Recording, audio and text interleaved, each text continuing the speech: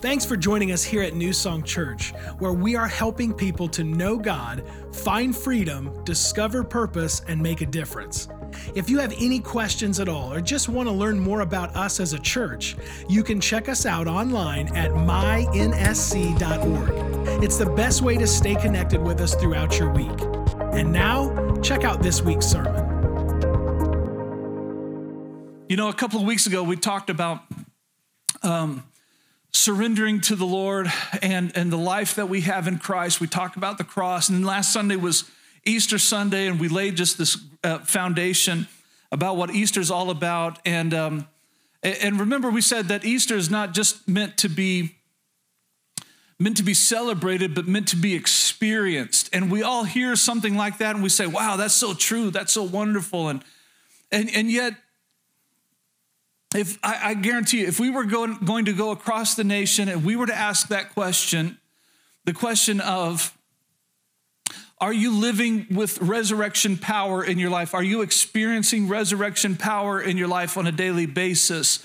Do you only celebrate it, or do you actually experience it? And a lot of people would say, well, I love Easter. I love the resurrection of Christ. I know what the Bible says. I love Jesus, but yeah, I still got some issues in my life, and some of them, I think a lot of people, in fact, a lot of believers across our nation would say, I not only have issues, but I have some serious issues. Let me say it this way. I have some things in my life that I certainly have not found freedom from, and I want to so desperately. And I cry to God, I pray to God, God, I want to be victorious in this area of my life, but I just haven't experienced victory yet. So if you're asking me if I live in resurrection power, I'd say to you, I don't know that I am. I know that I get to go to heaven. I know about the grace of God and the mercy of God in Christ Jesus, but I'm not really living this victorious life that I want to live. And today I'm going to teach you how to live the victorious life, how to live the victorious life. And we're going to spring off of what we learned last Sunday. So I want you to write this down in your sermon notes. Letter A, the pathway to victory. Remember how we ended the service last week? The pathway to victory runs through surrender. So the very first thing that we all need to do in this area of our life, if we really want to live a victorious life, we need to surrender wholeheartedly to the things of God. 1 John chapter 5 is what we're going to read today to start this off. In 1 John chapter 5, it says something about this nature. It says, loving God means keeping his commandments, and his commandments are not burdensome. So let's stop right there. We addressed this topic a few months ago.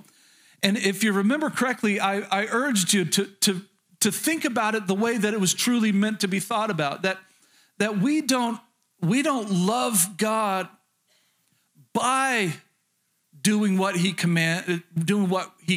We actually do what he commands because we love him.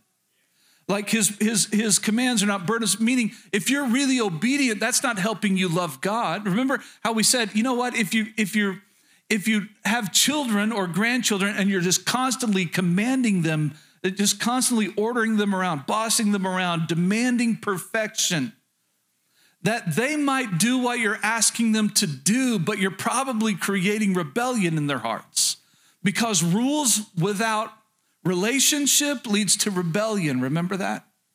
Rules without relationship leads to rebellion. But if you're in great relationship with your children, and I mean you love them, you're with them, you spend quality time with them, you laugh with them, you play with them, that when there is a command, when there is something that they need to do, you can just say, hey, I need to get that done, and they're not going to rebel against that. They're going to say, hey, no problem, Dad, I can do that. Now, will they forget sometimes? Yeah.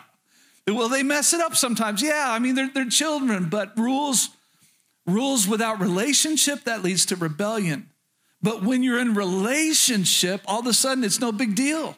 It's no big deal. I never hated my mom and dad. I never rebelled against my mom and dad. They really didn't give me anything to rebel against.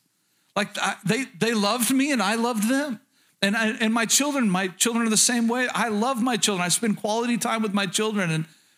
And when I ask them to go do something, hey, go clean your room. Hey, go make your bed. Hey, would you help me with this? It's like, yeah, no problem, Dad. Now they might say, hey, can you give me a couple minutes? I'm finishing that. Hey, no problem, right? Like that's the way it's supposed to work. And so it is with your relationship with God. If you really love God, really truly love God, you love his mercy, you love his grace, then his commands are not burdensome. And you're not obeying him in order to gain his love. You're obeying him because you love. And there is a huge, huge difference in that. So it says this way. Again, let's go to 1 John chapter 5, starting again in verse 3. Loving God means keeping his commandments, and his commandments are not burdensome. Like if you're in love with Jesus, you're going to want to do them. For every child of God defeats this evil world, and we achieve this victory. Notice that it doesn't say not through our actions, but it says through our faith. And who can win this battle against the world? Only those who, here it is again, only those who believe that Jesus is the Son of God. Let's say it a little bit different of a way. Only those, the ones who are going to win the battle are the ones who have completely surrendered their life to Christ. The ones who are going to live a victorious life are the same ones who are living a surrendered life. They're living a life in which they say, Jesus, you are Lord. And you're not only the Lord, you're my Lord. You're not only the Savior of the world, you're very personal to me. See, I don't really like it much when people say, oh, Jesus is my personal Savior. That to me, that conveys an idea to people who don't know Jesus. Now, I know what you're saying. You're saying Jesus is very personal to me. I'm in relationship with Jesus. But what it conveys to people who don't know Jesus, if you say Jesus is my personal Savior, you're telling them, well, it's okay if you have another personal Savior. I've just chosen Jesus. You can choose whoever you want, right? That's not what how many know Jesus is the only Savior of the world? Can I get an amen to that? He is the way, the truth, and the life. There is no other way to our Heavenly Father except through Jesus Christ. He is the Savior of the world who happens to be very personal to us. We're in relationship with him. He is the Savior of the world. He is Lord over all. But my question is he Lord over you? Have you completely surrendered your life to Christ? And if you haven't, at the end of this message, I'm going to give you a chance to do that. That the first step to the victorious life is an act of surrender. But the next one, you ready for this? The next one, write this down. The next step to victorious living is to have a vision. Now, next week you would say, whoa, but Pastor, I don't need a vision. I'm struggling with this temptation in my life. I'm struggling in these areas that I'm not really free. I don't really need a vision. Pastor, I need you to help me. Well, next Sunday, I'm going to teach you about how to overcome temptation. How many know that we need to hear that one in America today? And so I'm going to teach you that. I'm going to teach you how to overcome temptation, just practical steps to overcome temptation. I'm going to help you out with that.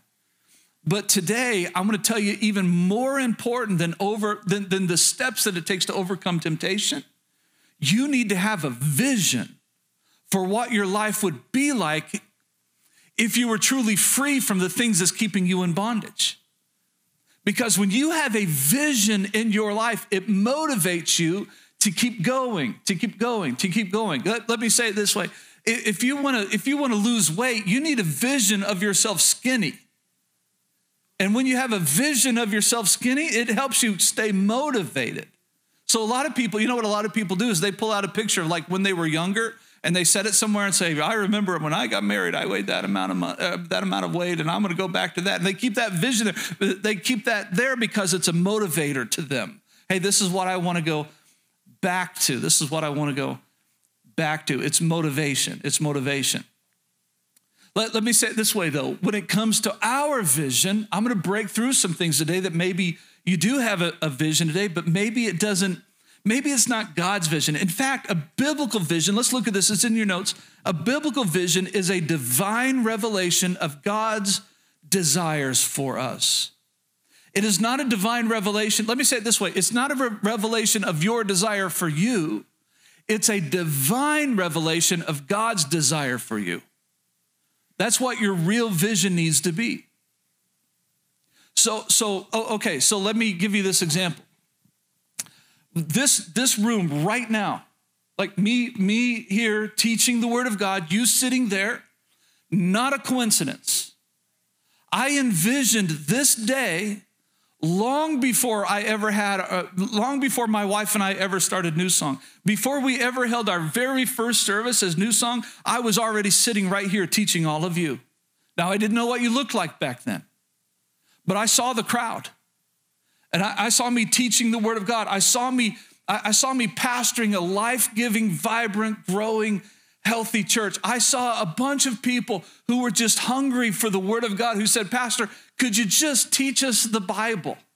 Like, don't give us fluff. Like, I really want to know the word of God. I want to be changed by the word of God. I'm hungry for the real things of God. I'm a Bible believer. I want to learn the Bible. See, it's no accident that we're sitting here today. My wife and I, we had a vision. By the way, can I tell you something else? That I got lots more visions. Like I am not through being a visionary. In fact, one of the biggest things in my life is I'm not a details guy. I'm just not. I'm a visionary guy. I have visions that I have not told you about. And one of those visions is coming true right now.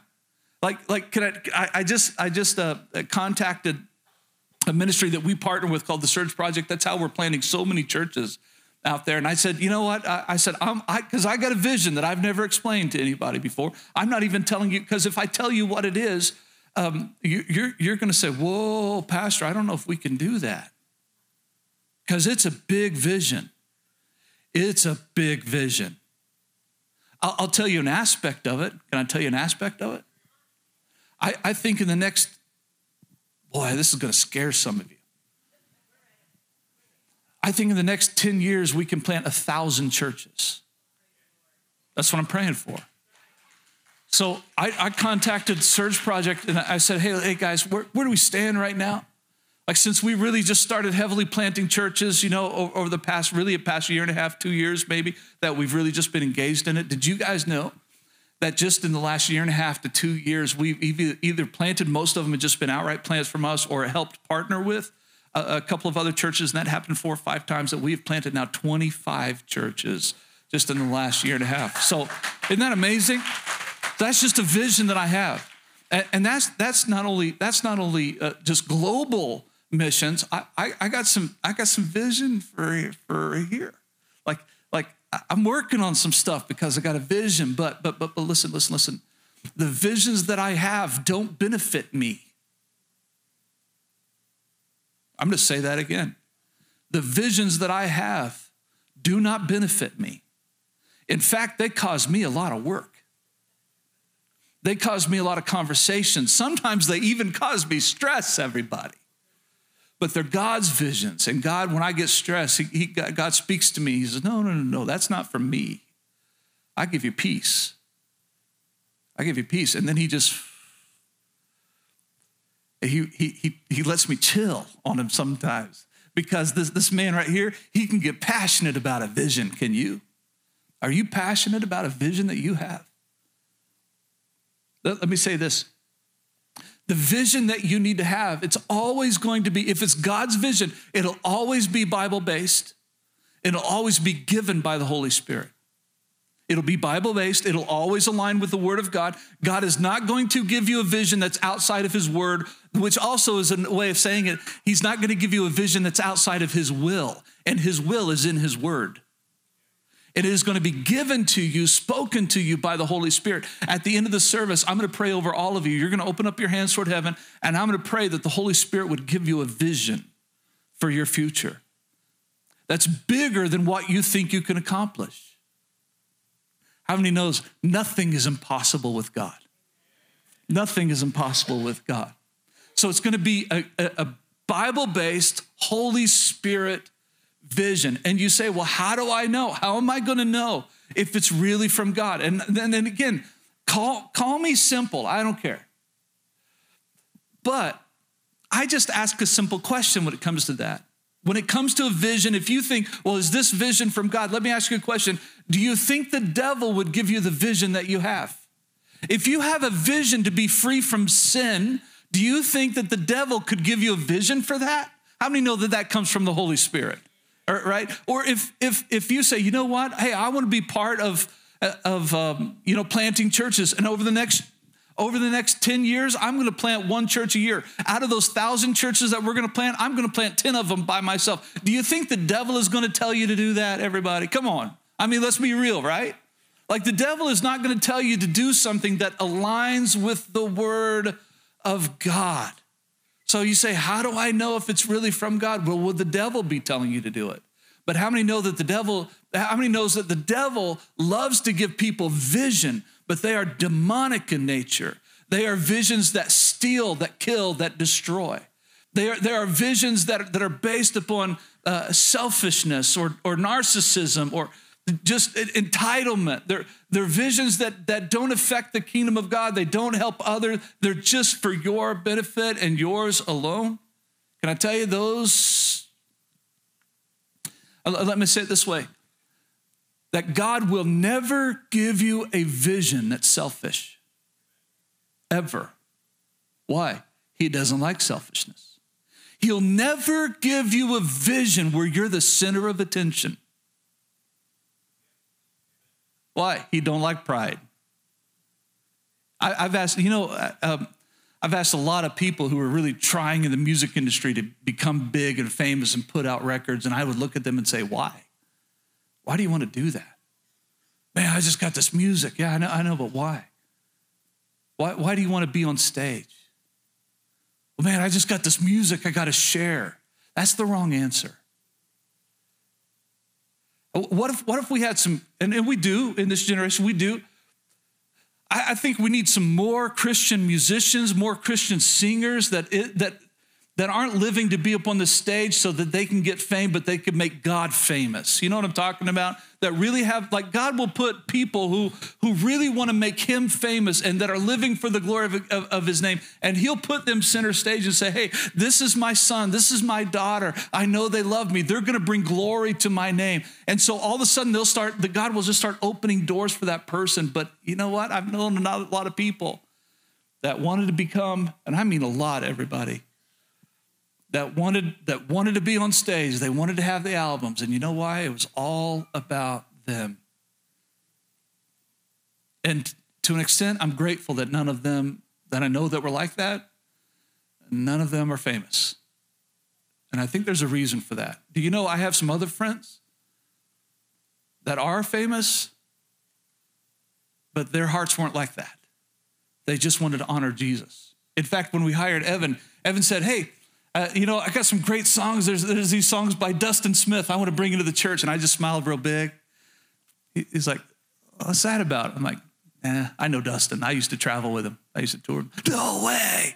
Yeah, way. Was he like what he is now? And I had this conversation. Dustin's the coolest guy. If you can ever log into Dustin Smith, the guy's the real deal. And he's traveling the world. He's putting out CDs. He's writing songs all the time. I traveled with him. I know him. But he wasn't looking for fame. And I think that's why God made him famous. You know what I'm talking about? No, famous, I don't know how famous, but famous. Can I tell you something? If you have a vision that is just all about you, it's time to drop that vision. If you have a vision that's just selfish, that's egotistical, it's narcissistic, it's self-serving, it's about your fame, it's about your wealth, it's all about you. Can I tell you something? I think you need to pray about that. And maybe you'll hear the voice of the Lord today, the voice of the Spirit today, who will challenge you with that. And some of you have a vision just for fun. I just want to have fun. I live for fun. And that just grieves me. It grieves me. You know, when I stay off of social media now a lot, I stay off of it a lot because it really irritates me when people are like, I just live for the weekend. I can't wait to do this. And most of the things that they post like that, it's like so selfish, it's so self-centered, it's so self-serving that it just irritates me. And because I know some things that they don't know. And one of the things that I know is you'll never know what true joy is until you learn to serve somebody else. You'll never know what true joy is until you learn to help somebody in need. Some of the biggest smiles I've ever seen on people's faces, including the faces of my own children, happened not while we were here in America, but we were in a third world country experiencing the worst of the worst. And all of a sudden, God put them in a ministry setting, and they had the biggest smile on their face because they got to serve a child, they got to serve a baby, they got to serve a family that had nothing. And it put the biggest smile on their face. Why? Because they realized the joy of serving somebody else, of not living for yourself, but living for others. And I'm telling you, everybody, when you get that, it's life-changing. Can I tell you some people, some examples in the Bible that didn't live for themselves? Let's write these down if you have your sermon notes. One of the first ones is Nehemiah. Nehemiah took over one of the greatest projects in the world's history by rebuilding the wall of Jerusalem, and did it in less than a couple of months, everybody. It was absolutely amazing. Nehemiah, he had this vision to rebuild the wall around Jerusalem because it was rubble at that point. In fact, I've actually stood at the place that original wall that Nehemiah built is still there. I have walked where Nehemiah has walked. What he did back then is still standing today. Could it be that what you do for the glory of God will be your legacy that will stand for generations to come? How many want something like that, everybody? Can you tell I'm a little bit passionate about vision, about dreams, about purpose? Why? Because it's what God desires for you. Let me say it this way, everybody. I have no interest whatsoever in being well known. I just want Jesus to be well known. Are you living life like that? Is that in your heart? Because it needs to be. We have other examples here. We had David. He had this vision, not only to see victory over Goliath, although he tackled that subject, right? But he had victory. He had a vision to see that the Israelites would be victorious over all of their enemies. And you need to look at his life. David was a visionary. What about Moses? Moses received this vision to deliver the Israelites out of bondage. And we're still talking about Moses to this day because he lived out this God-given vision in his life. How many know Moses had some tough days in there? He had some tough moments.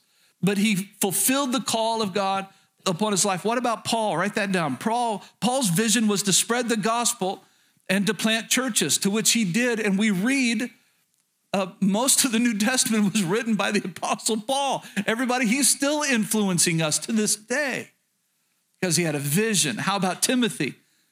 Timothy worked with Paul oftentimes. Timothy had this vision to help teach and lead the early church. In fact, Paul saw that ministry, saw that gifting inside of Timothy and asked Timothy on multiple occasions to join with him. And hey, Timothy, I'm going to take off to this other church. I'm going to go to this other place because they need a church over there. But I want you to take this one and I just want you to teach them and I want you to lead by example. And I could go on and on and on all day. You know, Paul, he was called to the Gentiles primarily, but we haven't even talked about Peter, who was mainly called actually to the Jews that really weren't trusting in the Messiah. Peter was called to them. Everybody, your callings, your visions, they're not going to be the same. In fact, God designed it like that. Let me say it this way. You're not supposed to necessarily have the same vision that I have. Like God didn't call you to do what I'm doing necessarily. Maybe there's some in this room that have been called. I don't know. All I know is I'm responsible for my calling upon my life. I'm responsible for God's purpose in my life, just like you're responsible for his purpose in your life. You say, well, how do I get a vision? I don't really have a vision. And you love Jesus. I know you love Jesus. You show that every week as we come and we gather and we worship the Lord. I mean, you love Jesus. I just think a lot of you are missing out on a vision. And if you want to live a victorious life, you need a vision in your life. And you know what it helps you do? It helps you get your eyes off of you. It helps you get your eyes off of the temptations that you've always struggled with. Let me say it this way. I stay so busy doing the things of God that I'm not nearly as tempted as I used to be. I don't have time for that. I'm too busy doing the work of the Lord. I'm too busy just trying to build his church and Expand the kingdom of God. Do I still get tempted? Well, of course I do. Of course I do. But not like I used to. Why? Because my focus has changed. My focus isn't on me anymore. My focus is on him. There are 5 types of vision. I can't wait to teach this to you. Can you tell I'm having fun, everybody? It's just tons of fun. I love this subject. 5 types of vision. And you're going to find yourself in one of these places, and it's up to you to determine which one it is. And you might want to circle it because it'll help you go to the next step. It'll help you go to where we're headed today. The first one is you got some people in this room. We have some people in this room. We're watching online. You have a missing vision. A missing vision is seen in the routine or the mundane. The people with a missing vision are those that just get up every day. Oh, I got to go to work today. And then you come home, got to eat, got to do a little work around the house, going to watch TV now, going to go to bed. The next day, got to go to work now, got to come home, got to eat, do a few chores, watch TV, go to bed.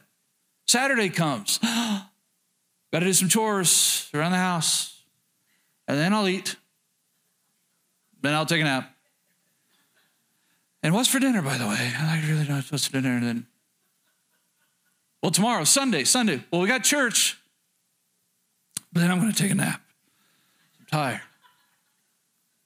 And then Monday, got to go to work, right? It's routine. It's mundane. You're living to pay the bills, but that's not a vision. That's just provision. Come on, everybody. You can quote that. That's pretty awesome right there. I just made that up right then, right? Like you have a vision, but it's good that you provide for your family, especially for the men in the room. Ladies, I don't know how to tell you this. This might be so politically incorrect. I don't know. Maybe it isn't, but I don't really care. So here's the deal. God put it inside of a man to be a provider. And how many know there's nothing wrong with that, everybody? We shouldn't have to make excuses for that. It's inside of us to provide for our family, to go and work hard. Did you know that that's the will of God? He said, if you don't provide for your own family, you're worse than an infidel. How many know that it's part of the plan of God that you provide for your own family? It's part of his will. There's nothing wrong with that.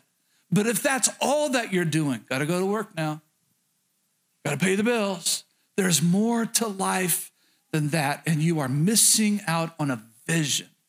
You need a vision. The second thing, you got a wrong vision. A wrong vision is usually driven by selfish desires. It's just when you're focusing on you. It's a wrong vision. A godly vision will always be for the benefit of somebody else. Now, God has the incredible, not only ability, but desire to bless you as you're blessing others. I'm telling you, New Song, I am a blessed man. I am a blessed man, but I live my life to be a blessing. I don't live my life to get blessings. I live my life to be a blessing. And God just blesses me in return.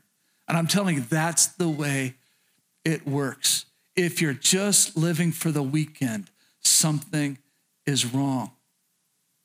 Something needs to change. You have a purpose.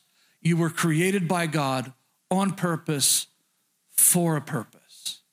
I promise you, you just need a vision that's bigger than you. You need a vision that's bigger than you. Number 3, this is a big one. A stale vision. A stale vision is when the drive that you once had just becomes dormant. Well, Pastor, I used to have a vision. I used to want to accomplish. I used to think that I was called, but I don't really know. You had a vision, you had drive, but what you once had drive about is now just dormant. It just went stale in your life. And I come across this all the time. Well, Pastor, I've always wanted to. I always thought it would be cool. I had this one person come up to me, and I just want to say this. I don't know if you come if you come and visit me here in the office at some point, I'm not responsible for what I say. Okay, I am, but I don't know what I'm going to say. Okay, And sometimes I don't say anything. So this is one of those occasions. Somebody came into the office, said, Pastor, they had a vision. It had just gone stale. Pastor, I've always had a vision that I would just be loading buses and bringing people to church on buses. I didn't say anything. It's in my top right-hand drawer. I have the original keys, both keys. We have spare keys that we loan out to people who drive the buses, to drive the vans to go pick up people. And I didn't say a thing. I just opened up the drawer. I pulled out one of those keys to one of our church vans, and I just walked over to it and I handed it to them and I said, there you go. Why don't you just start right there? Don't start with a bus. Just start with a van. And I told them, and I said, if you fill up that van, I'll buy you a bus. Like I'll fund that because it's making a difference in our community. They never filled up the van. Isn't that sad? Isn't that sad? They never took it over. I was going to hand them the whole thing. I said, man, it's never been what I wanted it to be. You need to build it into something. And I placed courage within them. I said, I'll be behind you. I got your back. I'll make sure the van is filled up with gas every Sunday before you get here. I'll do everything I can to get you out there reaching people. And what I've kind of figured out over the course of time is that vision that was a stale vision stayed stale. It wasn't revived. They didn't allow it because they knew it was going to cost them something. It wasn't going to cost them time. It wasn't going to cost them fuel. It wasn't going to cost them money. It was going to cost them time and effort, something that they didn't want to give up. They had a vision. It was just stale. It's no way to live life, New Song. No way to live life. Number 4, a vague vision. That's when you have drive, but there's no plan of action. You have drive to accomplish something, but there's no plan of action. You want to hear another story? This is another great story that never really came about. That somebody approached me. This is years ago. Remember when the Plymouth Motel was located over by the bowling alley? Do you guys remember that? It was like this little ranch style, really dumpy old motel that they ended up demolishing and tearing it down. Somebody came to me while that was still standing. They came to me and said, Pastor, I have this vision. I've got a vision that we need to take that Plymouth Motel and we need to turn it over into a place where homeless people can stay. And every night we're going to have devotions with them and maybe even make part of it like an addiction recovery location. And I said, oh, that's great. I love that idea. How are you going to fund that? I don't know. Well, who are you going to get to work that? Because that's going to take a lot of volunteers. I don't know. Can I tell you something that happens all the time? Listen to your pastor. All the time this happens. People come to me with their vision and they hand me their vision as if I don't have a vision of my own. I don't lack vision. You don't need to hand me yours. I got lots of vision. I am full with vision. I'm not the one that needs a vision. You do. So they have this vision and they try to hand it to me. Well, I don't know. I thought maybe the church. I thought maybe you. I thought maybe you could put the team together. I thought maybe you knew how to raise this money. No. This is your vision. This is a vision that God gave you. I know it's God because the devil wouldn't do that. He wouldn't want you to do what you're about to do or what you want to do. And what they had was they had a vision, but it was vague. They had no plan. And I try to teach people when they come in, if you got a vision, you come and see me and I will stay with you and help you work out a plan step by step by step by step. I'll help you work out that plan. But can I tell you something? When you have a vision, it's gonna take some steps of faith on your part. You're gonna have to use some faith and you're gonna have to use some wisdom because the vision, lots of times God will give us a vision, but when the vision comes, it doesn't happen overnight. If you have a vision to get skinny, how many know that doesn't happen overnight? I have a vision to be even thinner than I lose. Did you notice how baggy my shirt is today? It's just so baggy. And I don't care. I'm going on sabbatical in a few months and I'm just too cheap to go out and buy some new shirts before I go on sabbatical is what it is, all right? So just deal with it, everybody, or I might just start wearing polos or something. I don't know, but anyway. I have a vision, but the vision that I have, I've learned something. It doesn't just happen overnight. It's just step by step, week by week, month by month. Sometimes things go awry, right? How many know? Come on, everybody. If you've had a vision, and sometimes you know that as you're working out that vision, you're going to come up against some obstacles, and you need to live by faith. And sometimes you're going to plateau. Sometimes there's just going to be no movement for a little while, and you still stay faithful. You still stay true to the vision. You need to have a plan. And you need to plan for when things plateau. No, I got a plan. I'm still going to stick with it. I'm not going back. Like I started this faith journey, and I'm going to complete this faith journey for the glory of God. I'm going to keep going. I'm going to keep going. I'm just preaching to myself right now. Just keep going. Please keep going. Okay, so number 5, you ready for this? A strong vision. This is what we all need in our life. This is where we're headed. We need a strong vision. A strong vision is having the drive and living it out. Like you have an action plan and you are living out that action plan. So it is having the drive and living out a God-honoring, culture-defying, kingdom-building dream. And I say those 3 things for a reason, everybody. Listen.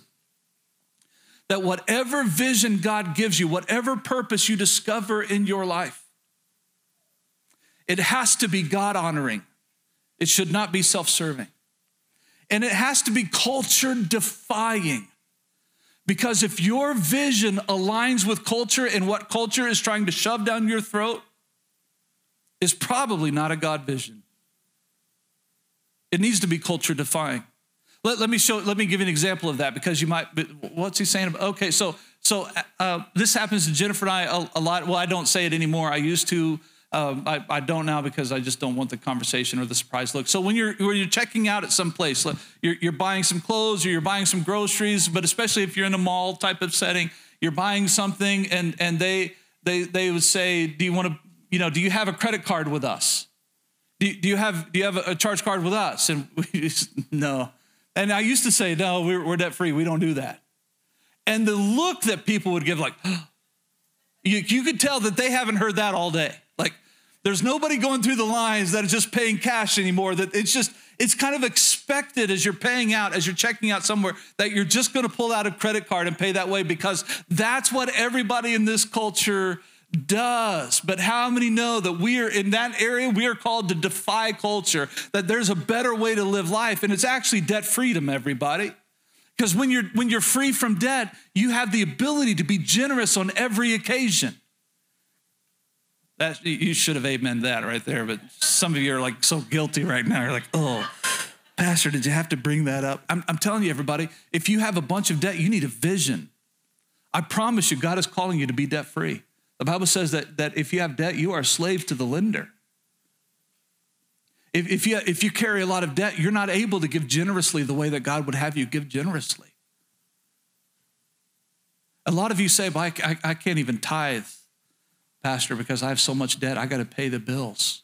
You need to be debt free, because it's restricting the flow of God, the miracles of God in your life. You need to work on that. I'm telling you, it's a call of God. It's a call. That's a sermon for another day, but I'm telling you, it's a call of God. So it's God honoring, it's culture defying, and it's kingdom building. That whatever your vision is, it's making a difference in somebody else's life. Because you'll never know what true joy is until you learn to serve somebody else. I want to show you this verse in Scripture. This is Mark chapter 8. We're ending with this right now. Starting in verse 22, a powerful portion of Scripture. Then they came to Bethsaida, and some people brought a blind man and begged Jesus to touch him. Now, notice what they're asking, specifically asking Jesus to touch him. And let me say this first, by the way, everybody, just look up here for a second. That a lot of you might be saying, well, I know where he's going with this, but Pastor, this is about physical blindness. Listen, there are no mistakes in the Bible. And every word that you read in the Bible is meant for learning and application. It's meant for revelation, inspiration, application. Okay? So every time we read the Bible, we want to draw out of it things that apply to our lives. And so even as I'm reading this to you, I'm trying to teach you how to study the Word of God, that this is very applicable to what we're talking about today, and I'm going to prove it to you, that this is not just talking about physical blindness. There's a deeper spiritual truth attached to this portion of Scripture. Are you ready for it? It's going to be cool. Some people brought a blind man and begged Jesus to touch him. Verse 23, he took the blind man by the hand and he led him outside of the village. How many think it'd be cool that if you had a need and you were living this generation? I mean, wouldn't it be awesome if Jesus Christ, the Son of God, came up to you and grabbed you by the hand and just said, hey, come with me. What a special moment that is. Oh, okay, so here's the deal, everybody. And somebody tried it first service. Don't do this, says I'll punch you. Because you know how it is in America, in this culture, like if a guy comes up and wants to hold my hand, he and I are gonna have a problem, right? My wife can do that, but hands off, everybody. So sure enough, this morning, some guy came up and tried to hold my hand. And I'm like, I will smack you. Because in this culture, it just doesn't feel right for us men. Men, am I right about that? It just isn't right, is it? But if you go to India, can I tell you something about India? Even if you go to places like Haiti, third world countries, other nations all around the world. But my wife said this is just definitely about India. It's over the top in India that men who are married and have families, that men hold hands all the time. That in their culture, it's nothing sexual. It's about affection. I'm just showing you affection. I just want you to know that you're special to me. You're a friend. And so they hold hands as a sign of affection. Because Jesus grabs this man by the hand and he's telling him, hey, I love you. Like, I feel compassion towards you. I'm sympathetic towards what you're going through. And he takes him by the hand and he leads him out of the village. Why does he do that? Here's the big theological answer. I think sometimes you just need to get away from naysayers. You need to get away from the people that are going to tear apart your faith and be around some people that are going to build you up in the faith. That's why you need to come to church here every single Sunday morning, because I'm going to build you up in the faith. So he took him outside of the village. I think he was taking him away from the naysayers. And when he had spit on the man's eyes and put his hands on him, Jesus asked, do you see anything? Now, this is so interesting. Everybody wanted Jesus to touch the man. Now, could Jesus have touched the man and the man got healed? The answer to that is absolutely. Is that what Jesus did? No. Jesus goes, now, just for the record, that was not real. That was just fake on my part. I have nothing to swallow right now. I just want to say that out loud. Jesus actually does something that nobody expected him to do. And I want to tell you something. If you're following the vision and the purposes of Christ, if you're in need of a miracle in your life, can I tell you, sometimes Jesus won't answer in the way that you expect him to answer. You're praying for him to answer something like this, but sometimes he doesn't answer like this. He actually answers like this. And that's the sovereignty of God. I can't explain that because I'm not God. One of these days it'll be made known to us. But how many know he's still good? He's still good. And he still had a miracle for this man. He says, do you see anything? And he looked up and he said, I see people. They look like trees walking around. Now, this is so interesting. The vast majority of theologians agree that at some point, this man had to have a vision in his past. He had to be able to see in his past, because now he knows, well, I see things, it's cloudy, but I can see trees. Well, if he's always been blind, how does he know what a tree looks like? He knows what a tree feels like, but how would he know what a tree looks like unless he had seen it at some point in the past? Some of you guys have had a vision in the past, you just don't have it now. You've had a vision in the past, you just don't have it now. I love this next verse. Let this speak to you. Let this encourage you. Verse 25 says, once more. How many are glad we serve a once more God? That if you've lost your vision, once more God can show up and he'll put that vision in you. The Holy Spirit will show up and put a vision in you that you've not had. Once more, Jesus put his hands on the man's eyes. Then his eyes were opened and his sight was restored, and he saw everything clearly. Let me describe this to you better. He saw everything clearly. This man that once was blind saw everything that Jesus wanted him to see.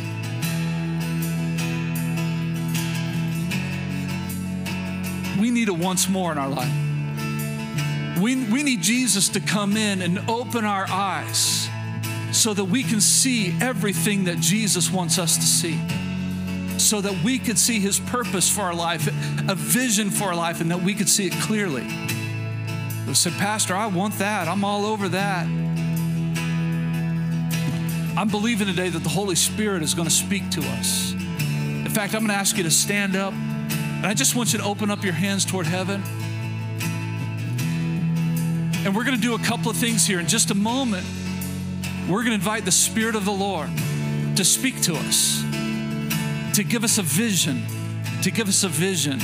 And I'm praying it's such a big vision that you're going to naturally think to yourself, well, I don't know if that can happen or not. I mean, whoa, I don't know if that can happen or not. I've always struggled with that. I just am not sure. Can I tell you?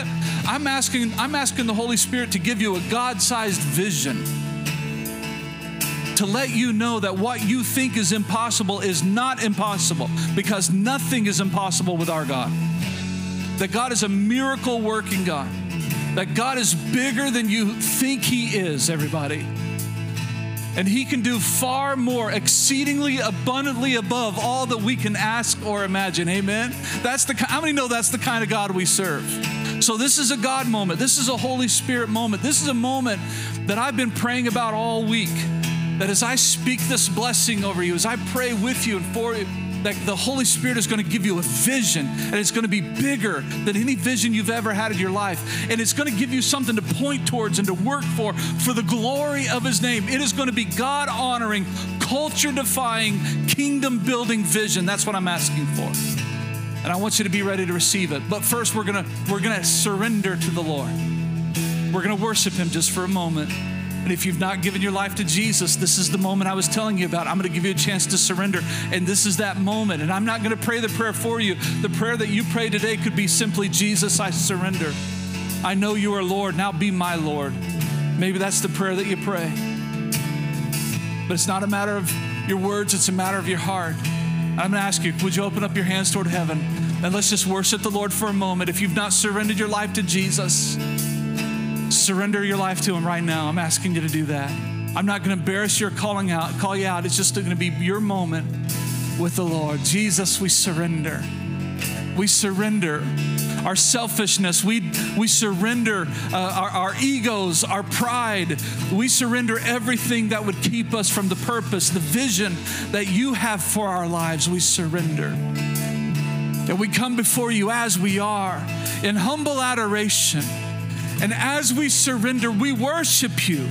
Jesus, we worship you as Lord. We worship you as Savior. We worship you as the one who set us free from the law of sin and death. That we are no longer bound by sin. We're no longer bound by death, but we have been set free because of your sacrifice and because of resurrection power. We thank you, Jesus, and we worship you. We say, blessed be the name of the Lord. Be lifted high, O Most High. God Most High, be lifted high. Be magnified. Be exalted in our lives, not just in this place, but in my life. I give you my life as an act of surrender, and I worship you. I worship you. Come on, a new song. Let's just lift up our hands to him and worship him. We worship you, O Lord. We worship you. We praise your name. You are good, Lord. We surrender to you, Lord.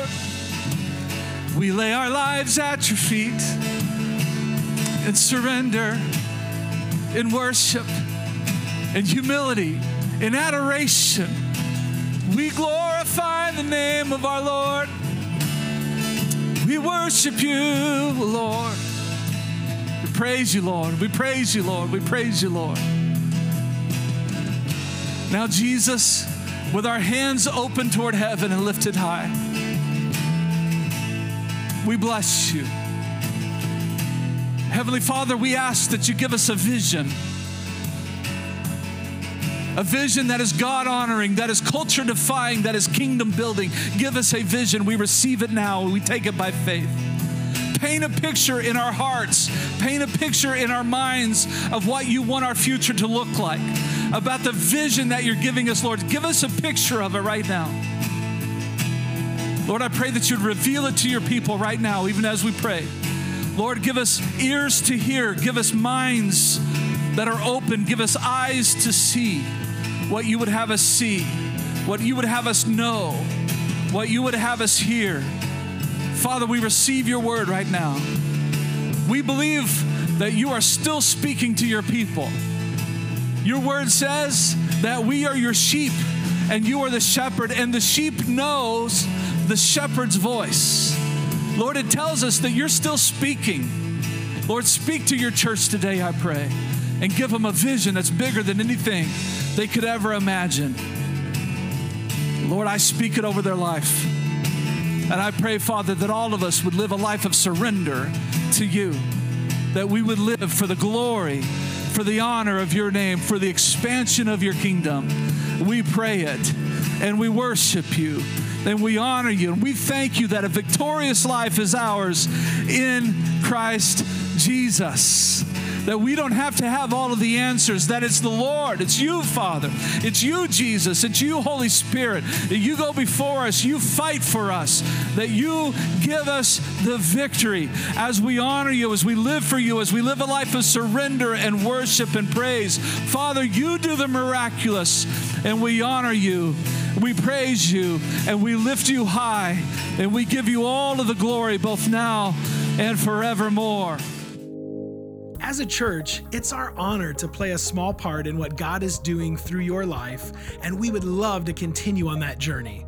To find out what your next steps could be in your relationship with Christ, all you have to do is go to mynsc.org/connect. Thank you to all of you who consistently give, serve, and pray. You are the ones that God is using to truly make a difference in our community as we live out our mission of leading people to become fully devoted followers of Christ. We hope you tune in next week.